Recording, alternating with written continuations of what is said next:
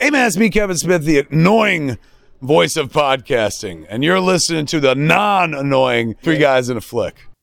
Ladies and gentlemen, please take your seats. The show is about to begin.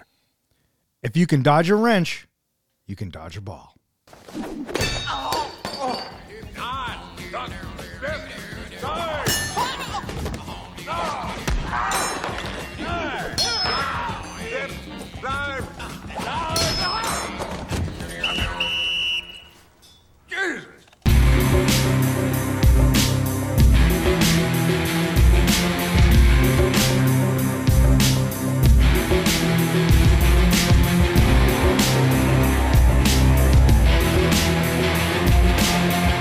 Welcome back. You are listening to Three Guys in a Flick. This is where we review the good, the bad, and the absurd. Tonight's episode, Dodgeball, a true underdog story. Beware spoilers.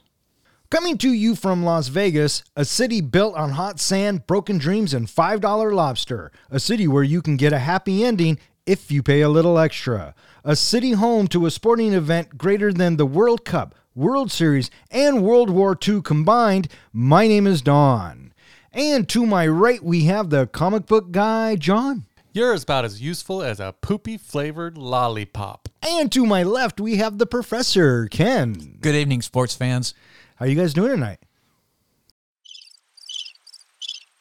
Hey, fuckface. Okay, sorry. Okay, how are you guys doing tonight? I kind of feel like I got a wrench to the head. Hey, if you can dodge a wrench, you can dodge a ball. Oh, man! This movie was submitted to us by one of our listeners, Julie. Thank you so much for the suggestion, and we are really excited to talk about it. I am going to go ahead and go out on a limb here and say that you two have seen this film before. It's been a long time. I'll bet you VHS. Really? It's been a long time. I didn't think this movie came out on VHS. 2004. Yeah, well, I don't know. Hasn't been that long for me because anytime this movie is on, I try to watch it. Yeah, this movie is a classic. Released on June 18, 2004, Dodgeball, a true underdog story, was directed by Rawson Marshall Thurber. It was written by Rawson Marshall Thurber, and it stars Vince Vaughn, Ben Stiller, Christine Taylor, Rip Torn, and a bunch of other dodgeballers. How'd this movie do, Don? This movie was made for $20 million, and it looks like it brought in 168. Now, there were a lot of names that, when you talk about the actors that weren't mentioned, one of them being Justin Long. What'd you think of the casting of this movie?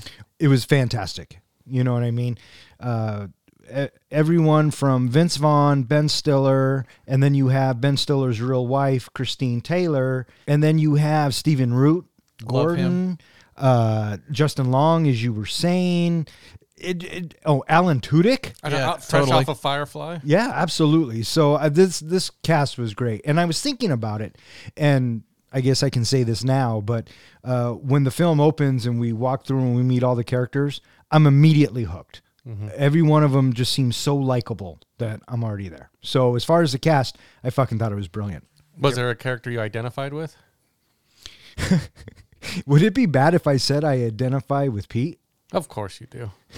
Professor, is there one you identify with? Pepper Brooks, played by Jason Bateman. Yeah, usually you got to pay double for that action. When they walk out in their S&M gear. That's rad. What about you there, comic book guy? I don't know why, but I feel like I got a little bit of Gordon in me. I bet you do, buddy. Gordon's hilarious. But I want to amend my answer. I think I'm part Peter and definitely part White. You are kind of a dick. Because I like to get freaky naughty. In doing my research for this movie, I watched a lot of just making of type documentaries and behind the scenes things. Did either of you watch like what this cast went through for the making of this movie? No, I didn't. I guess they actually started kind of like playing dodgeball and getting in shape a month before filming, and were actually learning and doing the drills and everything. And if you watch some of the videos, it's so funny to see them actually playing, especially Justin Long, because he had to practice getting hit with the ball over and over and over again. And some of those are my favorite scenes, is when Justin Long is getting hit, because it's his reaction. He does such a good job as that character. Speaking of dodgeball, Professor, remember way back when we tried to have a dodgeball tournament?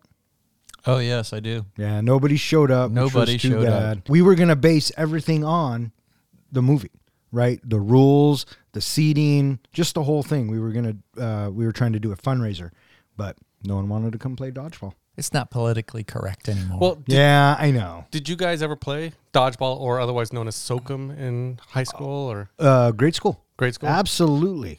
yeah. We played Sokum all the time. I remember All it the being time? called Sokum, yeah. I was always that guy who was the last left on the team. I don't know if the other team always just left me for last, but I was the one who could not catch a ball, could not throw a ball, but could dodge a ball. So I would just sit there and dodge and dodge and dodge and keep the game going. Being the But, last but if person. you couldn't catch a ball, how are you going to get your other teammates in? I didn't. It was until they picked me off. You know, when I remember playing, and we had those foam balls, you know, that you couldn't get any force behind it because they were fucking foam. I wish we would have played with the red bouncy balls. You know what I mean? So My gym teacher was such a dick that he would take those foam balls and he'd have a big garbage thing full of water, and they would soak the balls before we would play. wow, that's fucked up. That's messed up. Yeah. The 80s. Things that the teachers could get away with. Absolutely. So I guess in 2005, there was a copyright lawsuit brought against Dodgeball and Underdog Story. Did you hear anything about this? I have not. I guess there were two screenwriters, David Pierce and Ahsoka Thomas, who filed suit in federal court claiming that they had written a screenplay that was almost identical, and they called it Dodgeball the Movie. Apparently, they had shown it to an acquaintance of an assistant who worked for the group that actually wrote Dodgeball and Underdog Story.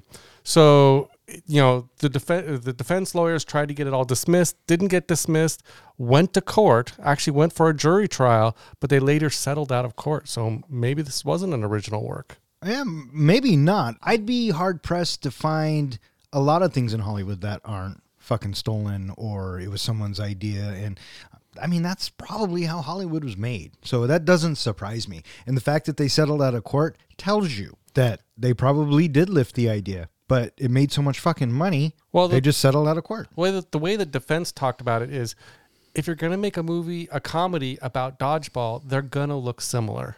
You know, they both have similar concepts, everything like that. So I can kind of understand that defense. So, Yeah, well, they settled. So the people who were suing won. how about cameos in this movie? Do you have a favorite cameo? Let's Hasselhoff. see. Hasselhoff? I don't know if that was my favorite. I Chuck think Norris? No, I think fucking Jason Bateman is. Is he considered a cameo, or is he one of the... He's in it for 3 scenes. Yeah, it's a fucking cameo, I would guess. Although I guess Hasselhoff is playing Hasselhoff. So I And mean, Chuck Norris is playing Chuck Norris, and Lance Armstrong is playing Lance Armstrong. Yeah. So Boy, have times changed with that one. which is funny because didn't that whole thing come out right after Dodgeball got released? I think so. And so when you go watch Dodgeball, you're like, eh. Yeah, that one doesn't hold up. Yeah, that one hurt a little bit. Yeah, but it was pretty funny. I 'Cause remember it was a good scene. It was fucking funny. I remember when I first saw this movie, the Chuck Norris was the biggest surprise to me, and I was most excited about that one. Classic. Thank you, Chuck Norris. And then his hand gesture, the little karate chop. Yeah. Fucking it's icing on the cake with that one. Yeah. So typically I like to come up with some trivia questions for you guys based off of whatever we're reviewing. And so I thought this week's trivia would be specific to the dodgeball rules.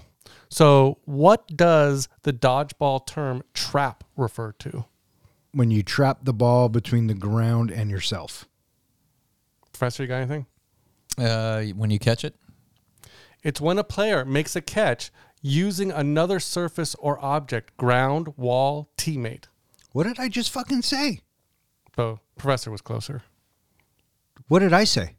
You said when it hits the ground or something? No, when you trap it between the ground and yourself. Oh. Doesn't say ground in my answer. Read it again.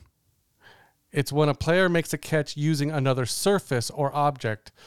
Wall, teammate. That's what I thought. Okay, next question.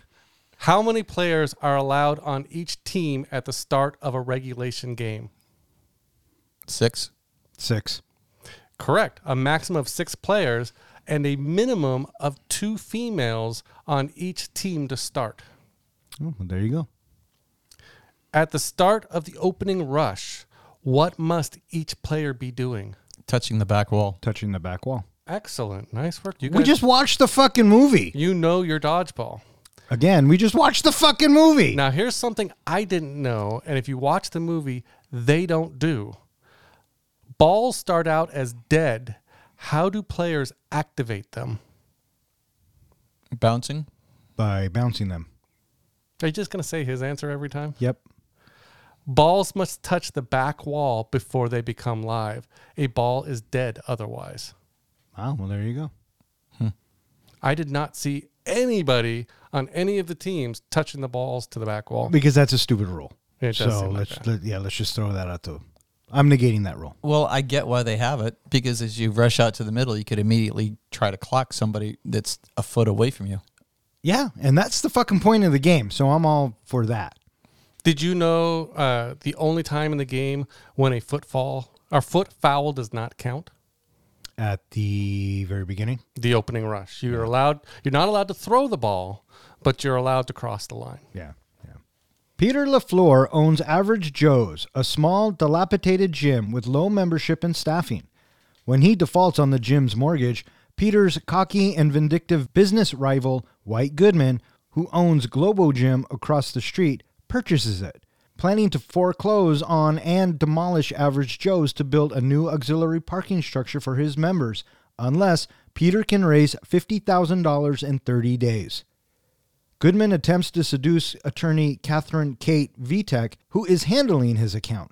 Repulsed, she cites conflict of interest to rebuff his disturbing advances. Peter, gym employees Dwight and Owen, and members Steve the Pirate, Justin, and Gordon all band together to raise the required money. After an impromptu car wash suggested by Owen fails, Gordon suggests entering a dodgeball tournament in Las Vegas with a $50,000 prize. After watching a 1950s-era training video obtained by Justin featuring Irish-American dodgeball legend Patches O'Houlihan, the team participates in the local qualifier.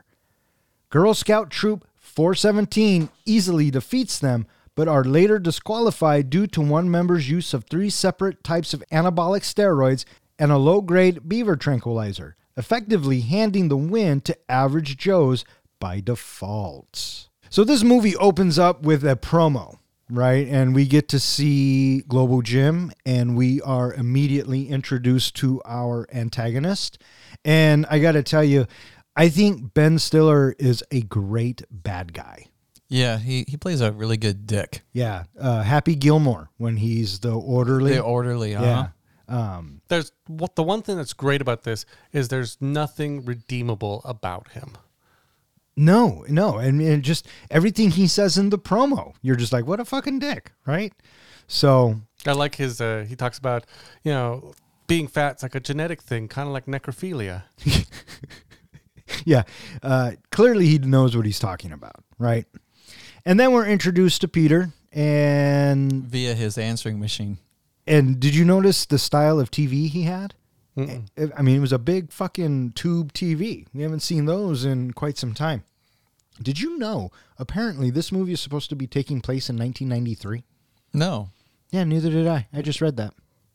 Did you pick that up in viewing?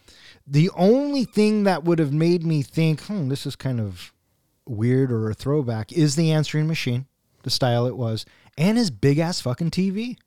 And if it's 2004, I'm thinking, well, maybe he just doesn't go buy new stuff. Maybe he just keeps what he's had forever and just goes with it. He doesn't have a bunch of money. Yeah. And I got to be honest with you, I didn't fucking care, but I just noticed how big his fucking TV was. I don't know. I just figured this is one of those kind of movies that really doesn't date itself. Sure. It could be any time and still be, I could assume it was made, yesterday and still feel the same.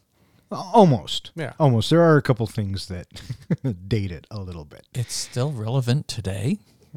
I will say, though, that I'm obviously just jealous of, White's hair. Oh, so natural. When we were doing our 80s things and we were rating best hair, would White Goodman have made that list? No, because he was in the 1990s. And I know, we but did 80s. If we now combined them all and said, of all the movies we reviewed, No. who had the best hair? Not White. Not White? No, Dalton still wins by a landslide. Oh, okay. Yeah. Yeah, totally. Yeah. Hey, dickhead. Oh.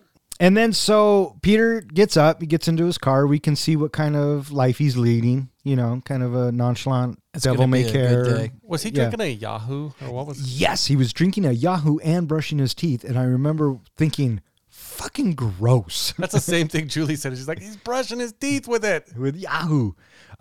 So he gets his car to start. And, I got to say, I'll just say this now. I think that Vince Vaughn is one of those actors who plays the same character in every single movie he's in. Mm-hmm. Whether it's old school or anything that he's done during this time or even after. I don't think it's until later on in his career that he goes a little bit more serious. But most of the movies that you see him in, he's just that same type of character. Agreed. You know what I mean? I think that his character in Dodgeball could have easily been crashing weddings on the weekends. Yeah. You know what I mean? But I will say this. It's fucking lovable. One of the things that I thought was kind of strange the way this movie starts out, or even Vince Vaughn's character, is usually like the lead in it is really the funny one. He's the comedic lead, and there's like a straight man as kind of the side characters. Seems to me throughout this whole movie, it's Pete that is the straight character, because he doesn't crack a whole lot of jokes. He makes a few comments here and there, but it's all the characters around him that are the comic relief. Are we watching the same movie? I don't know. Didn't you feel No. Was he the funny one in the Yeah, movie? absolutely. They're all funny. Let's start there. But Pete has some funny fucking lines. Yeah, just some This comebacks every so often. But that's everybody. Everybody has that. So he comes across as a straight man, but that's just because of his demeanor. I don't know. Right? But if you take Justin Long, if you take Steve the Pirate, if you take all Gordon, even they all seem to have more funny, comic clips and timing and all that over Pete LaFleur. yeah, well, I thought he played pretty much a straight guy myself. but he's still fucking funny. Oh, definitely, he was funny, but like I said, he was just the relaxed, calm one who kind of, even though he's the leader in the movie, he's almost in the background of everyone else doing all the comedy. I wouldn't put him in the background. Yeah. He gets into his car and he says it's going to be a good day. And then we cut to the guys pushing it, right? And throughout the whole thing, he's like, come on, guys, just a little bit further. Don't pull a hamstring on it. It's not that, you know what I mean? A hammy. He's just trying to be a good guy, And so this is the bit where he goes into the gym and we are introduced to all the characters. Mm-hmm. And I like that because it's quick and we get to know them just enough to either hook us or not. And I got to say, the team that we meet right off the bat had me rolling. Well, the great thing about it is, like you were saying, the pacing was so quick. We got everything out of each one of the characters to know exactly what kind of character they are. Yeah. And we start with Justin. Owen. I thought we started with Justin, but No. maybe we do start with Owen. Yeah, we do start with Owen. All right. So we start with Owen, and then, he jumps over the thing, and we can tell right away that Owen's kind of a loser or just not very popular. He was doing voicemail dating and then got a response in 2 months. And this leads me to one of my favorite lines from Peter is he says, don't worry about it. There's someone out there for everybody. And sometimes there's two for one person. And I like to call that hitting the jackpot. And then we meet Gordon, right? And we can tell right away Gordon's just, he likes to talk and he loves to tell Peter, these obscure facts. And we see that it's Stephen Root. And what do you guys think of Gordon as a character? He plays the same character in Office Space. Pretty much. Pretty much. That's my red stapler. Yeah. Yeah. And then after Gordon, we get to Justin, and he's trying to work out, but he's all tangled in the machine. And, Peter gets him out, and then we get a little backstory on Justin. And Did you hear what got Justin the job in this movie? what's that? I guess they saw him in Galaxy Quest and wanted him for this movie. Oh, well, there you go. There you go. So then we're told in flashback about, Justin's experience. And then after that, he walks into his office, and he meets Kate. I love their initial reaction where he kind of flirts with her and asks her, I think, what kind of law she's into. Sexual harassment, mostly. I thought that was a really good response. I loved that look on his face. Okay, then. Yeah. And then we find out through some exposition that Peter's gym is in trouble. And I know when you read the plot so far, it said that White had bought the gym. No, he had bought the mortgage to the gym, and that's why they needed to come up with the $50,000 to pay off the mortgage before White took control. Thank you for that clarification. You're welcome. Oh. And then so he finds out that White is going to buy the mortgage, and so he goes to visit White. What did you guys think of this bit with Vince Vaughn and Ben Stiller? I thought it was very rich. He just oozes this sliminess. I love the overacting he does when he's on the squats machine, and then him and his, what does he call him? His fitness consigliere, Michelle. Michelle. He starts going crazy, and then Vince Vaughn walks in. I hate to interrupt what's going on here, and so we kind of get this little backstory that White and Pete White doesn't really care for Pete. What do you think of the reasons? Oh, they're fucking hilarious. You got me a stripper once. Well, it was a guy. Well, let's not get caught up on gender. You know that, and you keep dating my trainers. Oh, he knows you slept with 3 of my trainers, and he says, "Well, it was just that one time." Mm-hmm. What do you say? The jackpot. We now know that White is going to buy the mortgage, and Peter has pretty much accepted the fact that Average Joe's is going to close. So he goes back and he tells the fellas, and now they're trying to brainstorm on how to come up with the money. What do you guys think of this bit? I thought the idea, paying it off in Canadian dollars was a great idea. We have to pay him $120,000? So funny. Yeah. Well, at least they came up with the idea of the car wash, because that'll land you $50,000. And so we cut to the car wash, and of course there was another car wash going on at the same time.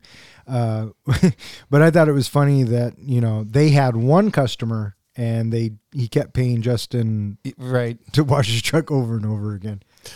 This is where I actually got an idea of something I do that drives Julie crazy. Whenever she's out in the front yard gardening, I will sit in the front window and kind of rub my mommy hole with my shirt up and just showing my belly, just so all the neighbors can see. Boy, you know how to win points at home. Mm-hmm. I think it'd be more effective if he just stood by her and did it outside, like the guy. Why are you standing inside? Well, I'm standing inside looking at her while she's doing it.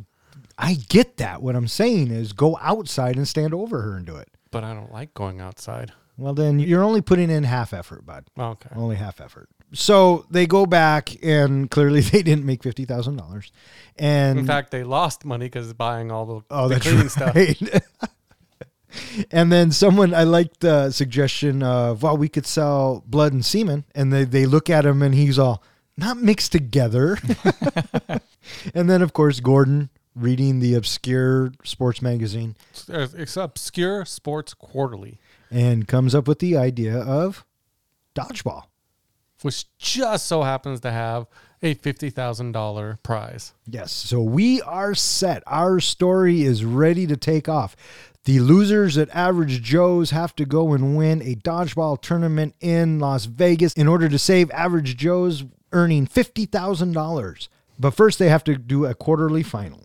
Well, I like when they're trying to talk Peter into it, and his response at the end made me think of exactly how you would have responded, Don.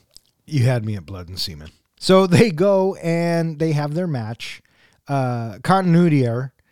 and I don't know if anyone has caught this. I didn't even see it on the IMDb continuity, but when the troop is walking up, the girl who gets suspended isn't on that squad.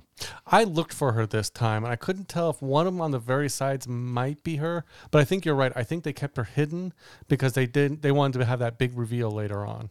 I don't know if that's why they did it. I think it was just continuity. Because there's only 6 of them, and at the end of the match, there's still only 6 of them. So, yeah, well, there is one that kind of looks like her, but it isn't as big. no, it's not her. I'm telling you, it's not her. Okay. All right, because then we cut to them lining up on the wall, and then she's there. So, what do you guys think of this first match? Well, I want to talk about the Uber American instructional films that they watched to understand how dodgeball is done. With a cameo, which we forgot. Hank Azaria. Yeah, absolutely. I just thought that instructional video was hilarious. And watching that kid getting pelted in the face with the ball, that's pretty damn funny. Fucking classic. Fucking classic. I thought the whole style was black and white, the design, the music, it felt like one of those old infomercials, whatever, news stories from, the war when you used to see them in the movie theaters. Yeah, but I mean, that's how instructional films got shown and made back in the day. It came from the 50s. So yeah. Although they've been making the videos since 1938, or it was teaching America's youth since 1938. But this also introduces us to Patch O'Houlihan. Patches O'Houlihan.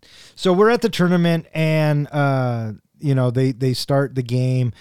I thought it was fucking hilarious that Vince Vaughn nails the little girl with the ball, and she's all, "How could you? Why would you hit a little girl?"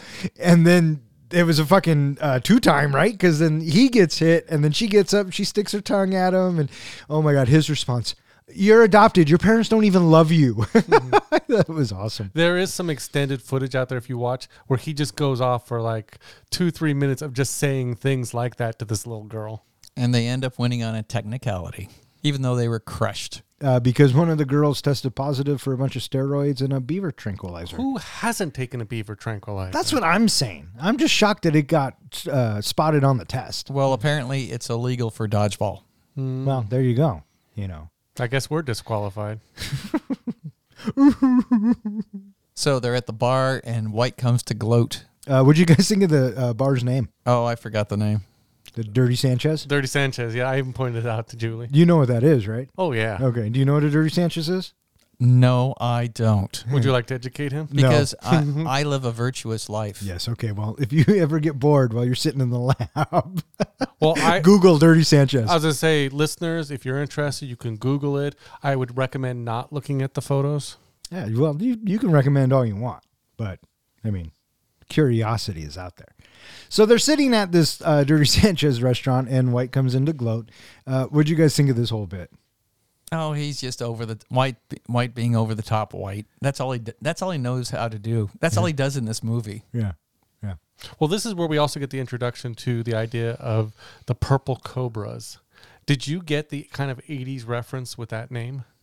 Sure. I mean, I don't know if I went back to the 80s and if they're trying to, pay homage to Cobra Kai or whatever, but it just fit because that's where, that's how I would see White Goodman creating a team. I can totally see him calling them the Purple Cobras. I'm going to say one thing that will take you back to the 80s. Go ahead. Joe's versus Cobra. It was a reference to G.I. Joe versus Cobra. Wow. I have seen this movie numerous times, and I never, ever once put that together. Wow. But now you see it. Now I see it. Now I can totally. I thought wow. Joe's versus Cobras. My mind's blown, listeners. This is where we also get our introduction to Fran. What do you think of Fran? I love the unibrow, and it the made teeth. It made so much sense that when Owen would see her, that Lady in Red song would play, and you could tell that was going to be a theme throughout the film. It was fucking good. I liked it because, like Peter said, there's someone out there for everybody. I like when she throws the ball, knocks the guy out by the jukebox, and later on they're like, I think he's really dead. I think he's really dead. It was good. Having spied on Average Joe's using a hidden camera and a cutout of himself, Goodman forms his own team, the Globo Gym Purple Cobras, surprising Gordon by revealing that his extremely personal friendship with the Chancellor allowed him to bypass the mandatory qualification match. After watching their confrontation, Patches, now an elderly man who uses a wheelchair, approaches Peter, volunteering to coach the team. Patches' unusual training regime involves having them dodge wrenches, oncoming cars, and his constant insults. Kate demonstrates skill at the sport but declines to join the team, citing COI. Goodman arrives at Kate's house uninvited and announces that he misled her bosses about her drinking on the job, thus getting her fired from the law firm and freeing her to date him. Enraged, but now free of COI, she rejects Goodman and joins the Average Joe's team. So they are at the bar, and the Cobras come in, they make a scene, and they leave. And while this is all going on, Patches O'Houlihan is watching, right? So we're reintroduced to this character. And then when Peter leaves, he says that Patches approaches him and says, "I'm your new coach." So there. I love that he was in the same jacket with the same scarf. Yeah, he hasn't changed at all. So funny. And Rip Torn is so good in this role. Mm-hmm. You know what I mean? He's throwing out just so many insults, and some of them kind of aged, but most of them fucking hilarious. So when we reviewed Ocean's 11, Carl Reiner, the fact that he was in the movie was a big hit. The fact, he had so much history behind him. I kind of felt the same way about this movie with Rip Torn. Like, he was the Carl Reiner of this movie. Sure.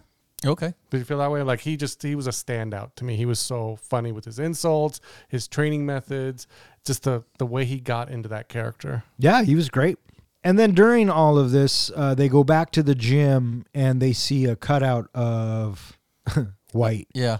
And what it had 3-month passes to Globo Gym, But we come to find out later that it's a surveillance tactic. Is it after this that we start getting into the training montages with Patches? Yeah. That's one of my favorite parts of the movie is some of the training sequences, especially when they introduce the wrenches. That first wrench that hit Justin Long in the face, I don't know if you read, but it actually split his eyebrow and he had to get stitches. Oh, really?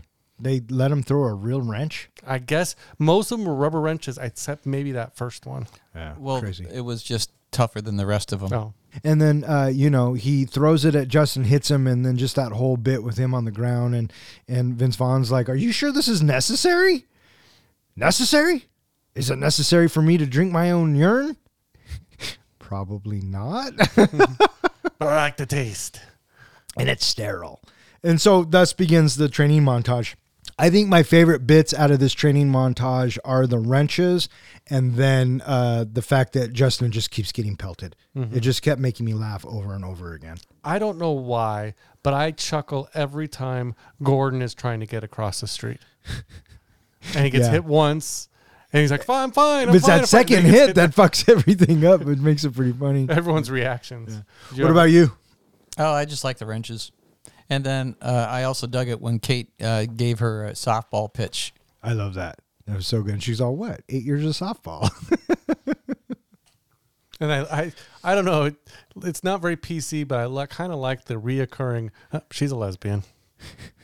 She is not a lesbian, and they keep stringing that along. Mm-hmm. The payoff is fucking hilarious. Mm-hmm. White is spying on him, and he sees that Kate has this heck of a fastball.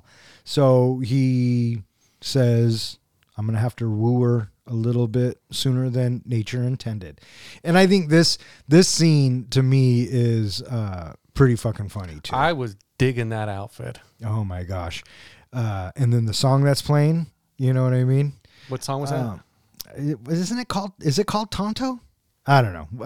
No. Shit. Dun, dun, dun, dun, dun, dun, dun. Jump on it. Jump on it. I think that's what it's called. Maybe. So he goes to Kate's and, he tells her, I got you fired. I told your bosses that you were drinking on the job, and they bought it. They assigned some other Johnny Pencil Pusher to my account. So it's no longer a conflict of interest. Right. And then, Kate's like pissed. Like, what the fuck are you talking about? And he tries to tell her he wants to date her, and she's like, no. As the funny thing is, I've seen this movie so many times. It was only recently that I found out that they were actually married in real life. Oh, really? Yeah, I did not know that was Ben Stiller's wife. And then I went and read up on it. Did you know that they almost got divorced? No. They were actually separated for several years. But when COVID happened, they had to bunker down together for the kids' sake in one house, and it ended up saving their marriage. And now they're back together. Oh, that's sweet. Oh. So, yeah, they've been married like 20 years. Yeah. I got this for you for that information. And then Peter shows up, just in the nick of time. And I like when White goes to touch Kate or whatever, and then she slams him into the door to the house. Nobody makes me bleed my own blood. What was that? Nobody. What was that a reference to? Nobody makes me bleed my own blood? Uh-huh. I don't know what. It's from The Simpsons. From The Simpsons. Nelson in one. Hey, nobody makes me bleed my own blood. No, I never saw that one. And then I like how White snaps his fingers, and then Michelle is just there. on a Vespa. One thing funny about the snaps, and I read this, but I haven't yet tried it out because I do have a Blu-ray of Dodgeball at home. Supposedly, like Easter eggs they used to hide in DVDs and Blu-rays. Every time Ben Stiller snaps, if you supposedly hit the enter button on your remote, it will go to an Easter egg. Oh, interesting. I didn't know that. I'll have to try that out too. And so this is where... where they go inside and then we see all of the unicorns. Yeah, and I got to say, this reminded me of Peter just showing up and kind of, forcing his way into her house. I thought for sure you were going to have a problem with it. Oh, I could see that. He wasn't invited in. Yeah. And he just showed up. So, but we know how Peter has you know issues. what? But you know what? Fuck you for even making me think that while I'm watching my fucking film. Oh. So yeah, he goes inside and all the unicorns. He makes a reference, and I can't remember the woman that he referenced. Dear Barbara. I guess she was a teen advice columnist. She had written some books about teen advice. Oh, that's so about young funny. Women. Like advice. a Dear Abby type thing. But for Yeah. teenage girls. He plays it so cool, and he's such a lovable goof. He comes to try to convince her one more time to be on the team, right? And they're having a glass of wine. Did you notice the goblets they were drinking out of? They had like unicorn designs and they were metal, like something out of Lord of the Rings. Well, something that I appreciated about this was before all of this, we get kind of almost the impression that Kate's almost perfect. I mean, there's nothing wrong with her. And then we get to see this whole unicorn thing and you realize she's just one of the gang. She's got as many issues as the rest of them. Oh, sure. And he bribes her with 2 expired movie tickets and 1 coupon for a back rub. And, if you play your cards right, could turn into a full body. So Kate, goes along with it and declines. And she says all she wants is to see the look on White Goodman's face when they win. Mm-hmm. And then that gets us to Vegas. And we are introduced to Cotton and Pepper. I love these 2 fucking commentators. Gary Cole is great. And Jason Bateman at the time wasn't really doing much. So when we saw him there, we were like, oh, fuck, that's Jason Bateman. Right? Since then, he's made a fucking full-on comeback. Right. But in this role, it's so good. I fucking loved Cotton. I guess He was Pepper. Cole gets invited to a lot of actual dodgeball tournaments now. So Because of this? because of I this. could imagine.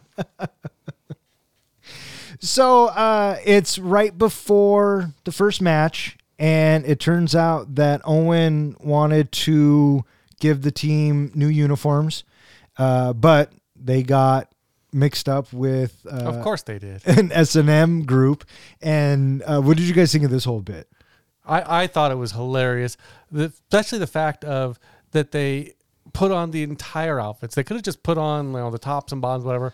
Was it Owen comes out with the With the gag? with the horse thing, bridle in his mouth, And I just love how Peter comes out again, straight laced, just sorry about this, sorry. Yeah, he just walks out and says, we're here. And then I love the judge's reaction.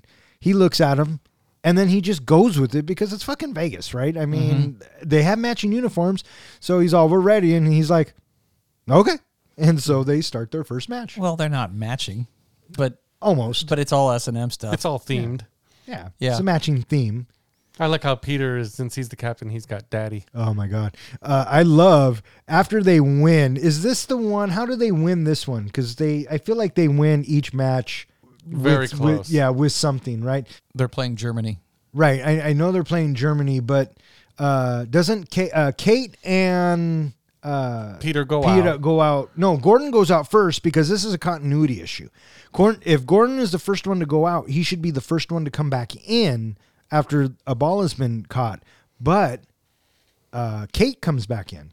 And then I she think, catches a ball, and I think doesn't Peter come back in? well, I know they do that. They might. But either way, Joe's lands up winning. I loved how in the beginning when the locker room, the Germans were looking at a picture of David Hasselhoff, and turns out he's their actual coach. Yeah. Now, do you know why they used David Hasselhoff at that time? Because he was so fucking huge in Germany. Yeah, he was our number one singer in Germany at the time. I think Hasselhoff was bigger in Germany than he ever was here. Yeah, when the wall came down, he did a performance during that. I remember that. And this leads me to another funny bit, like you were saying. The owners of the S&M gear show up wearing their Average Joe stuff. And it's this little old guy. And, Vince Vaughn just being Vince Vaughn, he goes, you must be daddy.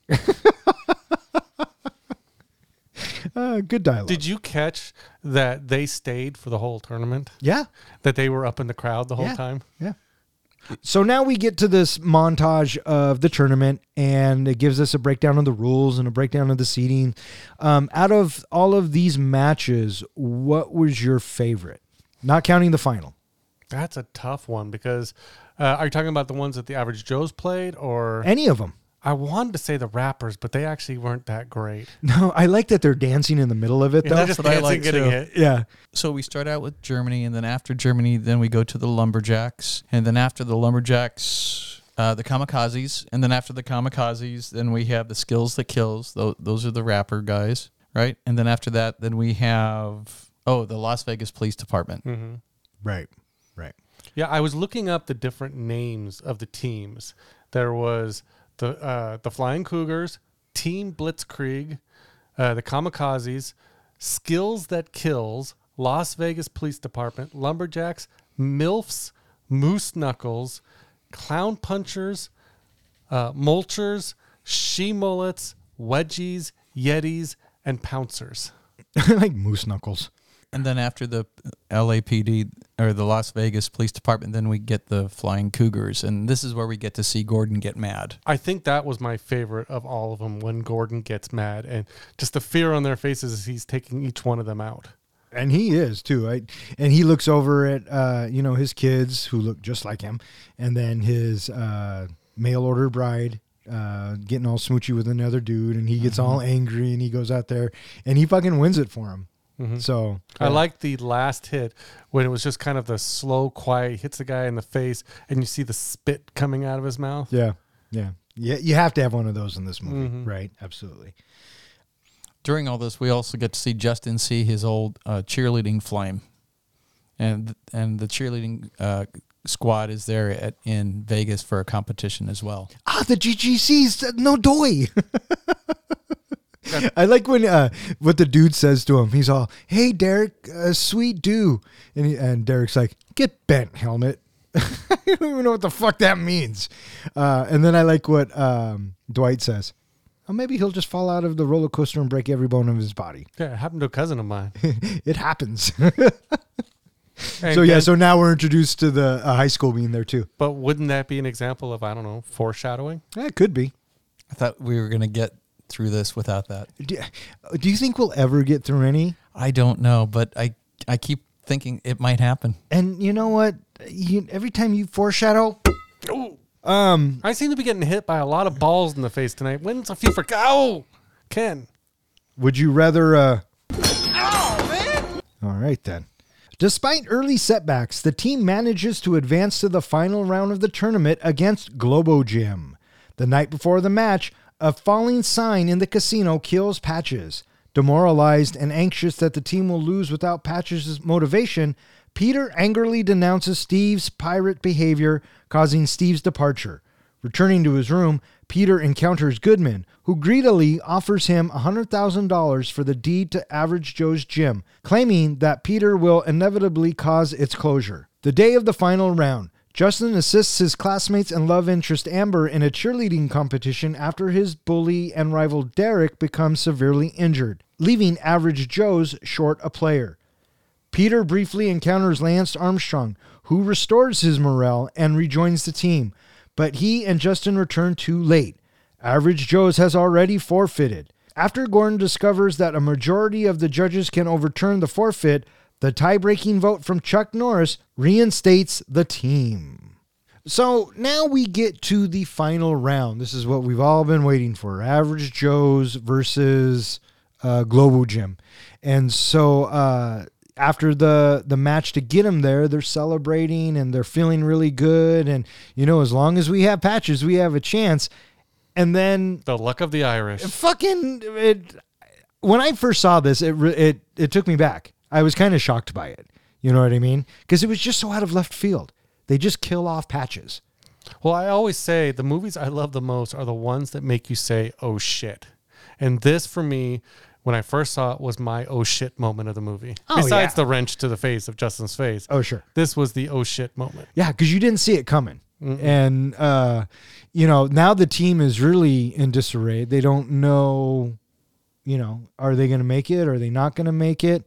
And it really starts to take a toll on Vince Vaughn. You know, so they're at the bar and Kate and Peter are talking and, you know, she's like, what are we going to do? And he's like, fuck, I don't know. And then he goes, excuse me. And this is where he goes up to his room and White's already in there. yeah, And Michelle comes out of the bathroom. he's having digestive issues. Yeah. Can you close the door? Really, for all of us, baby. And so White offers Peter $100,000. This was a great scene in that you always see people open up briefcases full of cash. And really, this is what $100,000 would look like in a briefcase. And I love what he says. He says But it loses its translation. But it's not. That's not $100,000. That's $10,000. You think so? I don't know. I could have know- been $100 bills. No, it's $10,000. I know so. Why do you know so? Because I used to count money. Oh, that's right. He did. Oh, okay. So he was $90,000 short. Yeah, one strap is $10,000. Yeah, well, there you go. So Peter takes the money. Well, we don't know, but and the contract is pushed towards him. Just signed the contract, and we don't know yet if he actually did or not. Well, one of the things I liked that kind of brought out in this thing is from what we got of Peter in the beginning, he really had no ambition, didn't really care about anything, and liked his life where nobody was dependent on him. Well, because if you don't have any goals, you know, you No, don't get let down when you don't reach them. Exactly. And now he's got all of these people depending on him. He's got all this pressure on him. He's got, you know, they're putting all this ambition on, you know, all their hopes and dreams are put him. And this is where White really calls him on it, is that basically, you know, everybody's got all these expectations of you and it's not fair. And I think that's what really spoke to him. Sure. Then he goes back down to join the team, and then Kind of gives the opposite of a pep talk. absolutely, and everyone's like, what are we going to do? And he's like, fuck, dude, I don't know. And he gets off and he storms out. And this is where he Runs into the pirate. and he says, you're not a pirate, you know, which has made me sad because Steve the Pirate was one of my favorite themes about it. Like one of my, Gar, you know what I mean? It's so funny. Alan Tudyk. And Owen spots his crush in the bar. I love how he You are the one that always looks at me. Why? because you're the most beautiful thing I've ever seen. And then she just perks right up. And then the song plays again. Oh, and for the record, I hate that fucking song. Every time I hear that, I think of Michael J. Fox in Family Ties. That's the song he danced to with that one big love interest in it. That's where I first heard that song. I don't know if that's right, but You'll have to trust I me. don't. No, I know what song it is. It's Billy and the Vivas. What would you think? That's the name of the song. But it I could thought you were thinking of Lady in Red. Lady in Red Glenn Fry, isn't it? could have, huh? Isn't Lady in Red Glenn Fry? No. No. It's Krista Berg or Chris okay. Bergiak or some shit like that. Anyway, off topic. Never mind. And then Kate, she walks up to Peter's room, but it turns out he's already checked out. How can you just walk into a hotel room? I was wondering that same thing. She didn't have a key. And she just walks in. She just walks right in. Anytime I stay at a hotel, I always use that little door latch to lock, or set so the door stays open so anybody can come on in. Yeah, well, there you go. So she finds out that he's checked out. As they are on their way to the match, Amber, the cheerleader, finds Justin and says, Derek Fallon broke every bone in his body. We need you. And You're the only one that knows the routine. he goes. So now they are 3 players down. No Steve the Pirate. Grr. No Peter. Pussy. And no Justin. Pussy whipped. So now what are they going to do? So they go and they're going to have to forfeit. But in the meantime, we cut to the airport. Here's what I don't get, okay? Global Gym is taking the court or taking the field on TV as Peter's sitting at the airport, Yep. okay? How does he get back in time? I don't know. Well, obviously he doesn't get back in time because the next thing we see when he is coming back is the award ceremony. So I'm guessing 30 minutes, 40 minutes past of, the big announcement of their forfeiting, blah, blah, blah. They probably went back to the locker room, set up for the big award ceremony. Okay, let me ask you this. You think they got from the airport to that, wherever it was, in 30 minutes in Vegas? I've been to Vegas and gotten to any of the hotels in 15 minutes. But they weren't at the hotel. They were at the National Learning. They were at some center. Oh. They weren't at a hotel. Maybe it was right next to the airport. Maybe it was right next to the airport. I'm calling that's just horse shit. As Peter's at the airport, he runs into Lance Armstrong. And I thought this was fucking hilarious. You know what I mean? So The fact that he's a dodgeball fan. ESPN Ocho fan. I can't get enough, man. So what are you dying of that makes you want to miss this? What does he say? It's starting to feel a lot like shame. Well, I guess if a person ever quit when the going got tough, then they wouldn't have anything to regret for the rest of their life. But I'm sure this decision won't haunt you forever. And he takes off.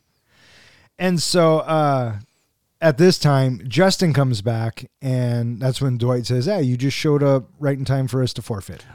One of the things I happen to think right before that, Owen is talking to, I don't know if it was Dwight or someone. He's talking to Dwight. And he's like, they're trying to convince him. Steve there the was pirate. There was a pirate on our team? And Owen couldn't remember Steve. Yeah.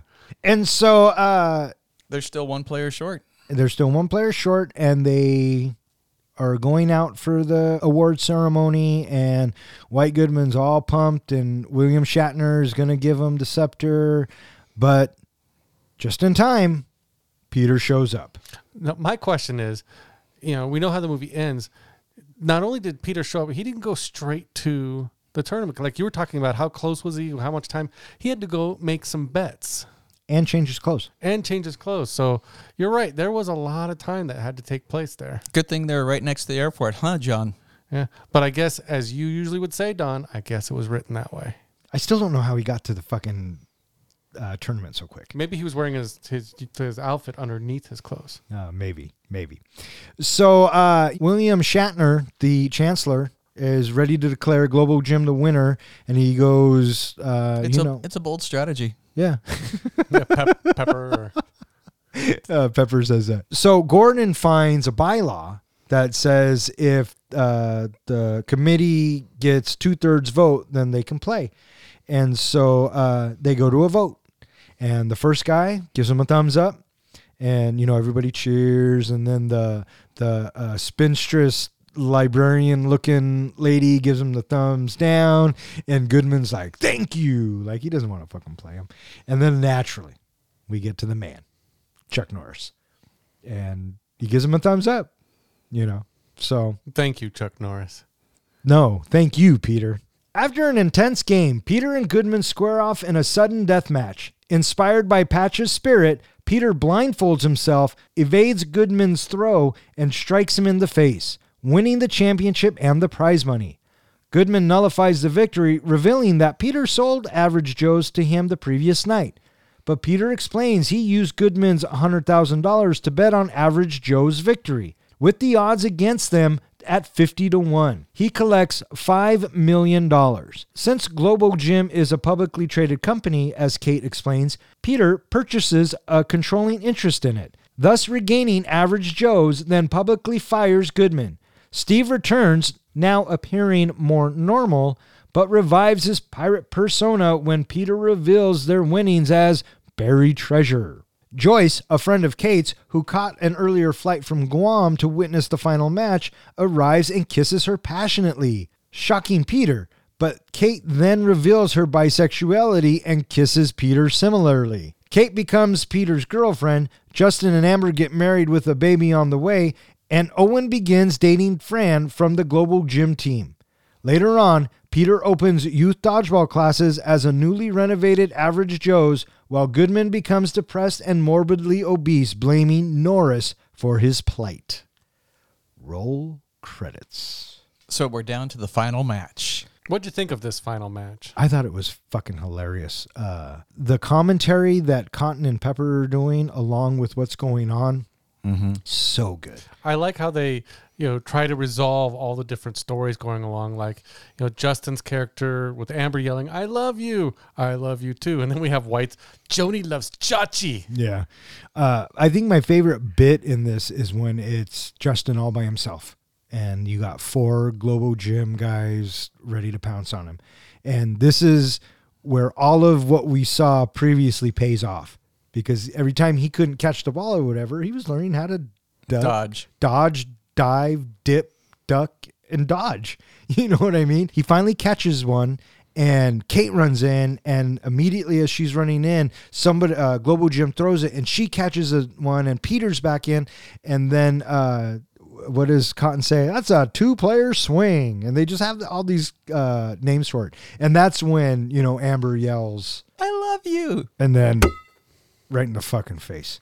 What'd you think of when Kate gets hit by the ball, is walking to the sideline, and White beams her right in the face? Cheap shot. It was a total cheap shot.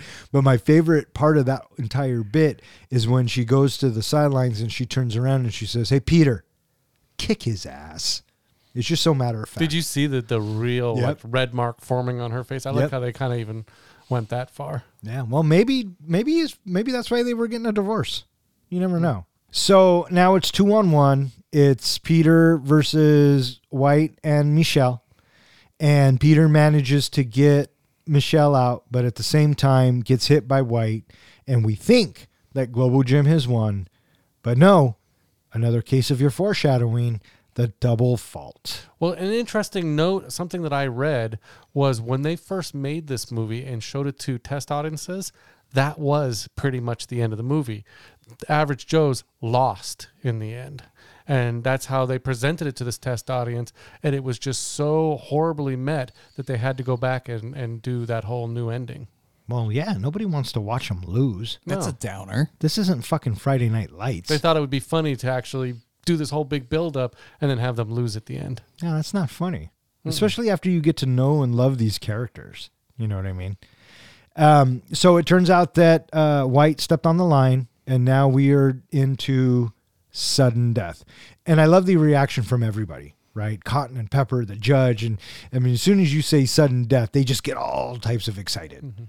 So, Which you kind of knew was going to happen because when they were walking through the casino earlier and Gordon was going over the rules, he was explaining to somebody what is sudden death? Yeah. is. Yeah, absolutely. Now, we get the whole thing. They explain the rules. We get Peter. They have to stand in these triangles and, each throw the ball at each other.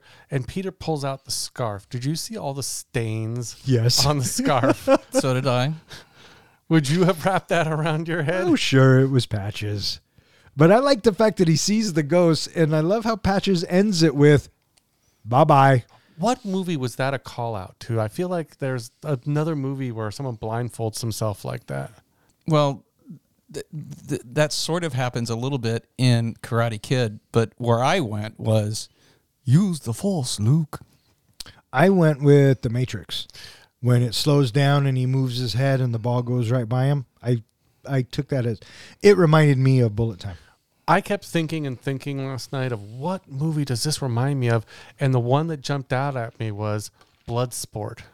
When he learns to do all those things and block the thing while he's blindfolded early on in the movie. And at the end, he's blinded but still can win the match. Sure, yeah. But no matter, Pete wins, knocks White on his ass, and Average Joe wins. Much euphoria.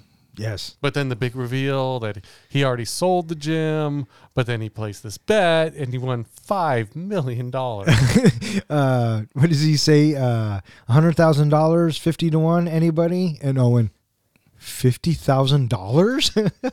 Clearly that dude's not good with math. And then we find out that, White's like, I don't know why you're so fucking happy. You just sold your gym to me. I'm going to burn it down anyway. And then Peter's like, well, or I could invest and become buy all the controlling shares. Yeah. Yeah, something I hadn't caught before, I think, and maybe I hadn't paid attention, but there was a line early on in the movie, I think, when White is talking to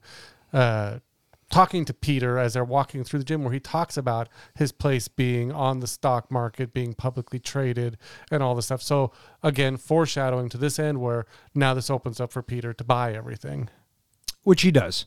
And, he says, well, you work for me and you're fired, pal. Mm-hmm.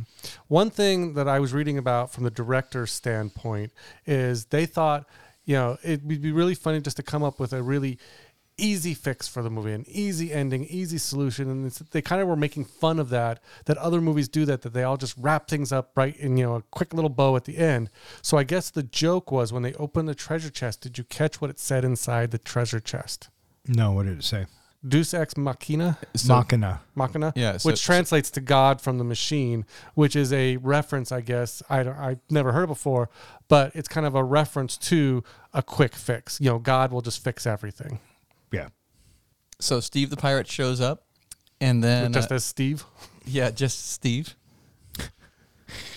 Well, Steve, if you're not a pirate, then who am I going to split all this buried treasure with? Gar! Peter! Gar, Steve. And then, the mystery is finally solved. Is Kate a lesbian or is she not a lesbian? I loved when the woman walked out and kissed Kate, because right there, that was the payoff for me. They could have just left it right there, and everyone's like, damn, she is a lesbian. Right. But no, she's not. She's bisexual. At which point, Peter says, checkpot. And then we get the Average Joe television commercial, which I thought was hilarious. Did you catch Fran in that television commercial? No.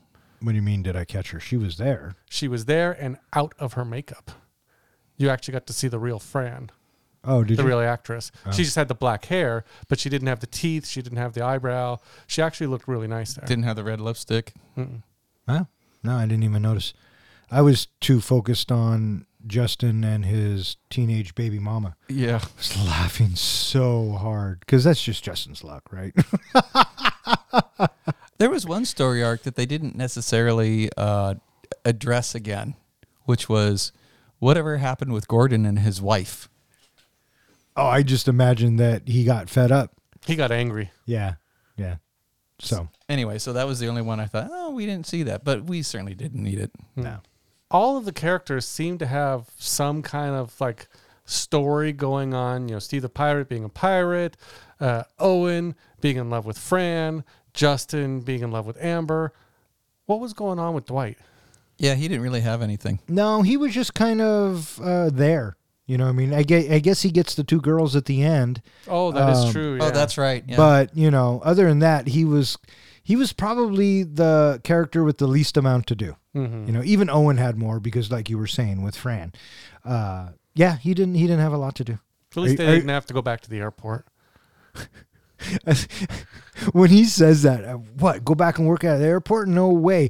Owen is shaking his head. Yes, is nodding his head. Yes, like I'll go back to the airport. And so, We get one final shot. what did you guys think of this? I didn't care for it. I didn't think it was funny. I didn't either. Him, White as the fat guy. Yeah. Did you catch the one after the credits? Which one? My milkshake brings all. That's the what we're boys together. talking about. Well, there was the first part before the credits where they just show him and he's like, fuck Chuck Norris and all Right. that. And then they go through all the credits and then they go back to him and he goes, "You want to see the fat guy entertain you?" Right. Yeah. I don't know if we necessarily needed to see him at the end. Well, I don't know. Let me take that back. I think where he just says "fuck Chuck Norris," then we could have just cut to black and just ended it. I think that milkshake thing was a bit much. That's what I'll say. I guess it was just a really popular song at that time and they wanted to put it in the movie. I didn't think it was necessary, but I understand and I can see why they did it. So Who did it? 2004, man. Who did it better? Family Guy's Peter or White? Oh, Family Guy, Okay. without a doubt. Do you ever see that episode Nope. when he was in the prison and he had to do the milkshake song? Yeah. No. Yeah, I agree with you. And that's gonna wrap it up for Dodgeball. That reminds me of another underdog story. Oh, for fuck's Really? sake. And now it's time for John's Precious Moment. This is the point in our podcast where I take whatever movie we're reviewing and compare it to the greatest movie series ever made, Lord of the Rings. So for Dodgeball, I'm going to start off with Aragorn. Pete LaFleur, is the reluctant king called upon to lead his troops in order to save average Joes. So really, Peter is Aragorn. Legolas would be Kate. Over time, she becomes Pete's right-hand person and is the projectile sharpshooter of this movie. Gimli is Gordon Pibb. Short, plump, and when his temper gets raging, get out of his way. This movie really doesn't have any one person being Frodo. They all have their own journeys that they're on, yet share a common goal in their average Joe's fellowship. Sam, I'm going to give that to Justin. Justin is always willing to go the extra mile and take that extra ball to the face to help those around him. That would make Amber his Rosie Cotton. Merry and Pippin, I'm going to give that to Owen and Dwight. Both help out in their own ways, but really, they're mainly there for comic relief. And Steve the Pirate, well, he's obviously Captain Jack Sparrow. Gandalf is Patches O'Houlihan. He brings wisdom, puts everyone on the right path, and like Gandalf, dies halfway through the movie. The ring race, well, those were Global Jim's dodgeball team, including Blade, Laser, Blazer, and the Witch King. Saruman the White, I'm going to give that to Michelle Jones. He's the right-hand man of his boss, White Goodman. That makes White Goodman our Sauron. He's the one trying to crush average Joes and the Fellowship. And he's the one who wants to rule everything. And with White Goodman's cutout, he's the one watching. For Chuck Norris, well, he's Chuck Norris. So what is the precious, the one ring? In Dodgeball, ambition is the main theme. Dwight has too much of it, and Peter has none. In the beginning, Pete could care less if he wins or loses. It's the Fellowship that talks him into fighting for the gem. And when the pressure of winning gets to be too much, when Peter starts caring too much, that he reverts back to his lack of ambition characteristic and almost walks away. His speech at the end, "Let's just have fun," is his ring into Mount Doom moment. It's when he balances his desire to save the gym with his level of just wanting to have fun and be with his friends that he overcomes that corruption. And there you have it, my comparison between Dodgeball and Lord of the Rings. Bring on the grades. What you got there, bub? Let's see here. So Aragorn is Peter, right? Yes, that is correct. Okay. So I thought that was stronger to say than him being Sam. So I'm glad you took that route. I like Kate being Legolas. I think it's pretty obvious that Patches is Gandalf, and I'm thinking also that Gordon being Gimli. Yeah, okay, in physical stature, I suppose. When he gets angry, too. Yeah. and the Merry and Pippin angle. Okay, so the Precious, that was the part where it fell short. So I'm hovering between a B- and a C+. I feel like that if there was a stronger pull on the Ring, what is the Precious angle, I think I'd go up to a B-. But since I felt a little crestfallen by that, I'm gonna stick with a C+. Hey, Professor. Right in the nuts? Fuck you. I am going to give you a C. I thought that the character comparison was pretty good. I really enjoyed. I liked the fucking Gimli and Gordon. I think that's pretty funny. And then Merry and Pippin, I thought were Dwight and Owen. So good on you that one. So a C from me. And that was John's precious moment. Hey, John. Thank you for another ball to the face. Yeah, you're welcome. You're welcome. All right, what do you guys think? You guys ready to rate this flick? I think I'm ready to rate this flick, John. Do you want to rate this flick yet? Let me finish this article that I'm reading in Obscure Sports Quarterly. Hey, fuckface. I'm ready. Professor, how do we do our ratings? We do our ratings on a scale of 1 to 5 fucks. 5 fucks is a movie that we think is cinematic gold. If somebody were to say to you, hey, do you want to watch Dodgeball, a true underdog story? You'd be like, fuck yeah, I want to watch this. And a 1 fuck movie is a movie where it's one and done. And, it's... fuck it. Man, no, don't like it. And what's a 0?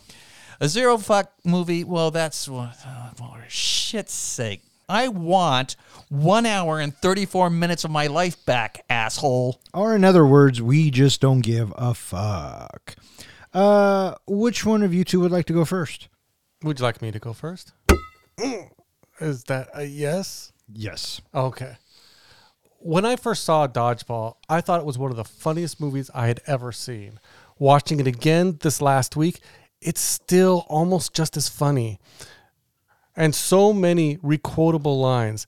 That's the test of time when people are still quoting a movie almost 20 years later. And the physical comedy, other people's pain, there's just something funny about that. There have been many times where I've surprisingly done something stupid, hurt myself, and it took my wife a while to stop laughing before she could come help me. Dodgeball makes use of unexpected pain. Watching the featurette, the director referred to it as Schadenfreude, which is a combination of a German nouns, Schaden, which means damage or harm, and Freuden, which means joy. So basically, it translates into joy over some harm or misfortune suffered by others. I don't know why we love it so much, but Dodgeball succeeds in fully capturing that concept. The casting was great. Vince Vaughn does an amazing job. In my opinion, he's mostly a straight man in this movie, delivering the occasional zinger at the right moments. Justin Long is amazing with the physical comedy. Rip Torn, what can you say about this comedy legend? And Ben Stiller gave us an irredeemable villain that we all can just love to hate. All of the cast was perfect. I wouldn't recast any of them. Dodgeballs is one of those movies that I can watch anytime, anywhere. You bring it up and I'm ready to watch it. I'll laugh just as much. So it's for those reasons that I'm giving Dodgeball, a true underdog story, 4.75 fucks. 4.75 fucks from the comic book guy. Quit looking at me with those googly eyes. I'll go next, Professor. Okay, fine. Then you go. Dodgeball. I think that Dodgeball is a classic comedy film from beginning to end. It definitely is well paced. The characters are fun. The story is easy to follow along with. The soundtrack completely fits with what's going on. It's just one of those kind of feel good movies. I think that Vince Vaughn has become the same character in most of the things that he does. That's just my opinion. But I think that Dodgeball is early enough in his career where I can really appreciate it. As we get on to later in his career, he does things like The Breakup and Four Christmases, Mr. and Mrs. Smith, Wedding Crashers. They're all kind of the same character, but we were introduced to it earlier on with Peter LaFleur, and I think that this is one of Vince Vaughn's best characters that he does. Throughout the entire film, it makes me laugh, like you were saying, comic book guy, the physical pain of others. It can be funny when done right, and added with the sound effects and the wrenches and just Rip Torn's insults and just the way it all played out. I really have a really good time with this film. So I am going to give Dodgeball, a true underdog story, 4 solid fucks. Okay, I guess that just leaves me. Oh, would you stop hitting me in the nuts? Oh! You like it. All right, Dodgeball, a true underdog story. I hadn't seen this movie in a really long time, and frankly, I remembered very little about it. All I really knew was that it's a comedy, and I remember that I thought it was an okay movie at the time. So when I watched it again the other night, I have to say that I think it's a pretty good movie. It's a fun watch, and it works for a comedy. I also thought that Vince Vaughn, he is, as has been pointed out by others, he's playing the same character. He has a tendency to do that. But the character's likable because he comes across as witty, with his one-liners. I really dug Kate. She was a very likable character. It was easy for us to want to have her join the team. I felt myself pulling for her to, come on, you need to be on the team. And I thought that White makes a great bad guy. I got to say, frankly, most of the time, I find Ben Stiller to be kind of annoying. And he's funny, and I dig him in Tropic Thunder, but most of the time, he kind of sort of grates against me a little bit. But since he's the antagonist for the movie, it works that much more since he's such a douche. I also thought that Rip Torn was a really fun watch in this. I really appreciated Justin Long in this as well. He has a lot of really fun moments, and it is pretty satisfying listening to the dodgeball sound effect as people are being hit. And it is, I think, a good thing that we spend so much time watching dodgeball games, and the fact that the majority of the movie seems to be focused around that. Because sometimes we have other movies where we watch it and what we anticipated to be, it doesn't necessarily follow through on that, and we want a little bit more of it because we thought there would be more of it. So the fact that there's so much of it, I think works to its credit. And it's not done at ad nauseum either.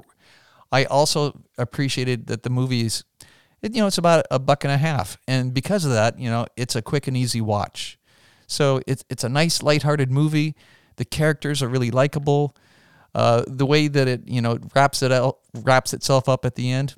All right, it works. So I'm going to give this movie 3.25 fucks. 3.25 fucks from the professor, 4.75 fucks from the comic book guy, and 4 solid fucks from me. Gives Dodgeball, a true underdog story, a average of 4 fucks, which ties it in the 11th position with Edge of Tomorrow and Clerks 2 and The Batman. And it's slightly better than Moonrise Kingdom and The Suicide Squad, and slightly worse than Thor, Love and Thunder, and Spider-Man, No Way Home. Man, that sounds really wild listening to all those movies together, because those are some really different movies, and to think that they're all so closely rated. Yeah. Well, that's what happens when you get 4 fucks. You are now in the 11th spot.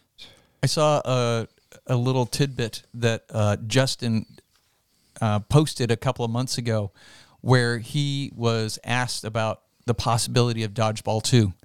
And apparently Vince Vaughn has an idea that he's given to Ben Stiller about a potential sequel. And so far, Ben Stiller has come back with nothing. He hasn't said yes, and he hasn't said no. But it sounds like that it could be a back burner sort of thing because the other supporting cast members seem to be favorable to, let's make another dodgeball movie. So I wouldn't be that surprised if maybe another one does come about, because what Justin said, he thinks that it's a really good premise that Vince Vaughn came up with. Yeah, 19 years ago. Mm-hmm. It's crazy, right? Yeah, that's a while ago. Yeah.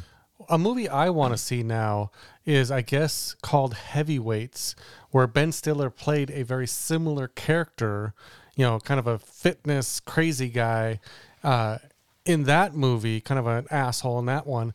And now a lot of people have claimed that they believe he's playing the same character. And Ben Stiller's come out and said that he will neither confirm nor deny that is the same character in both movies. Yeah. That is going to wrap it up for this episode. If you would like to know which movie we are going to review next, please check out our website. And speaking of next week, faithful listeners, that is going to be our 100th episode. 100? You guys have put up with me that many episodes? I ask myself that question every week, bud. Oh, that we put up with John, not you. Take your pick. I mean... So yeah, we may have something special in mind, or we may not. You will just have to download us and find out. Speaking of which, John, where can they find us? Well, as always, they can find us at our website, 3guysinaflick.com, where we post all of our podcasts, show notes, movie trivia, anything else I feel like posting that day, as well as you can find us on all of social media or anywhere that hosts podcasts. All right. I just want to thank Zach, Ronnie, and Jill for listening. Keep on listening. Thanks, Zach. Thanks, Ronnie.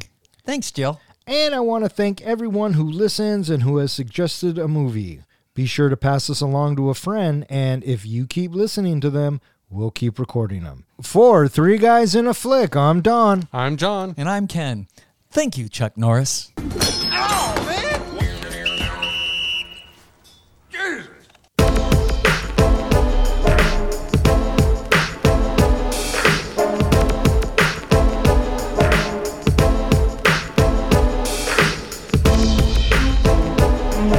Because they all belong to a gym. I don't know. We'll play with it. Play with our balls. You're about as useful as a poopy flavored diaper or a lollipop. If you can dodge a wrench, you can dodge a ball. Ah! This sounds... Let's try this one. Oh! I think... I mean, you're the editor, but you can always pump up the volume on that. What am I going to say? Fuck you. No. Oh, can I? Can I, John? Is that what I can do? I don't know. Maybe you tinker with the audio. Oh, yeah. in Hey, post. professor. Okay. I'll go And quit talking whilst rattling the paper. Yeah. Get that out but of the it makes way me sound and like then a go news into it. professional. No, for fuck's sake. Doesn't it sound like, okay, in the news today. No. Does it sound like we're doing a fucking news feed? Oh! Jeez, man. Kind of like for the greater good. Yeah, the greater good. Where were you? Yeah, I mean, a true underdog story is just a mouthful, which you should be good with, John. Oh. Did we miss anything? Is there anything you want to talk about? Let me think. Try not to think too hard. Legolas. Legolas. All right, I have a question for you two, and you have to pick one. All right? Pizza to the balls or shock in the nipples? Well, who hasn't done both? Well, I know, but Shock to the nipples.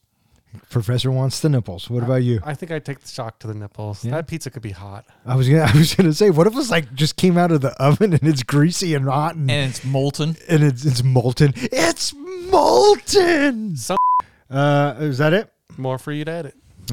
Eat me. All right, fuck off. Good night.